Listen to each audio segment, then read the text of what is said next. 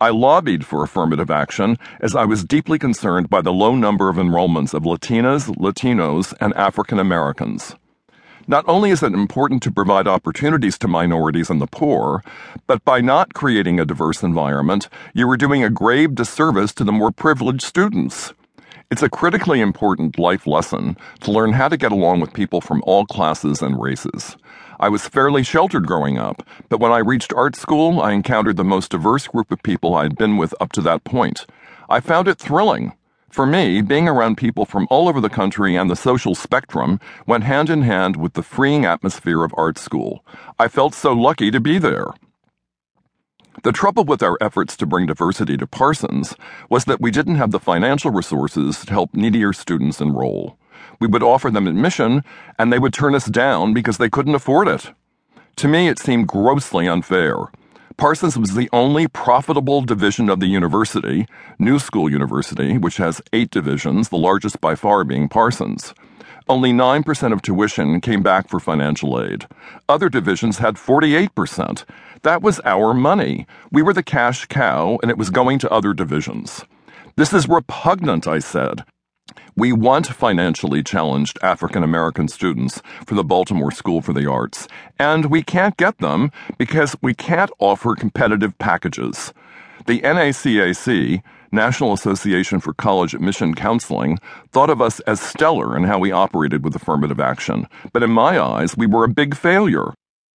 We were so diligent in recruitment and admissions committee work, but we failed miserably when it came to ensuring enrollment. Anyone whose family could write a check for the full admission could enroll, and if you were really, really, really poor, there were enough federal and state grants to get you in. But if you were working class or middle class, you were expected to pay an unrealistic amount of the cost of your education. We ended up being a division with rich students and poor students, and almost no one in the middle. There was nothing to mitigate those two extremes. As an educator, I found that this polarity dramatically diminished the dialogue in the classroom. That troubled me tremendously. For example, I had the students do shopping reports. They had to go everywhere from Bergdorf's to the Gap to H&M and come back and report on what they were seeing and share information. One parent called me wanting to know more about this shopping report project because apparently it was causing his daughter to spend a fortune on clothes. "I'm getting these credit card bills for thousands of dollars," he said. "They don't have to spend a cent," I told him. "They just have to write a report about what they're seeing in stores." She was just pulling a fast one on her rich family. Another day, while we were talking about what was in the stores, a group of students presented this disdain for the Gap. Who would ever go there?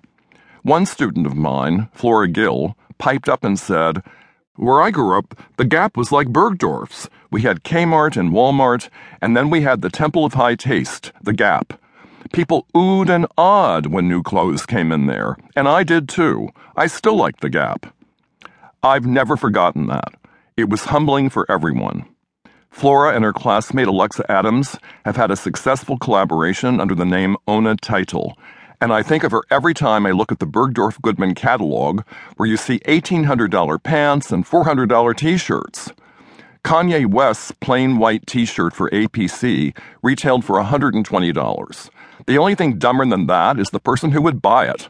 I say get one from Hanes and give the balance of the money to charity, or to a promising designer in the form of a Mood gift certificate.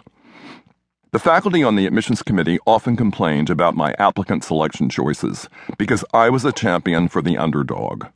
"The rest of you just want the superstars because they're easy to teach," I told them. It's my philosophy that sometimes our most difficult students can be our favorites, and ultimately the most successful. You bear witness to an evolution. You see it happen.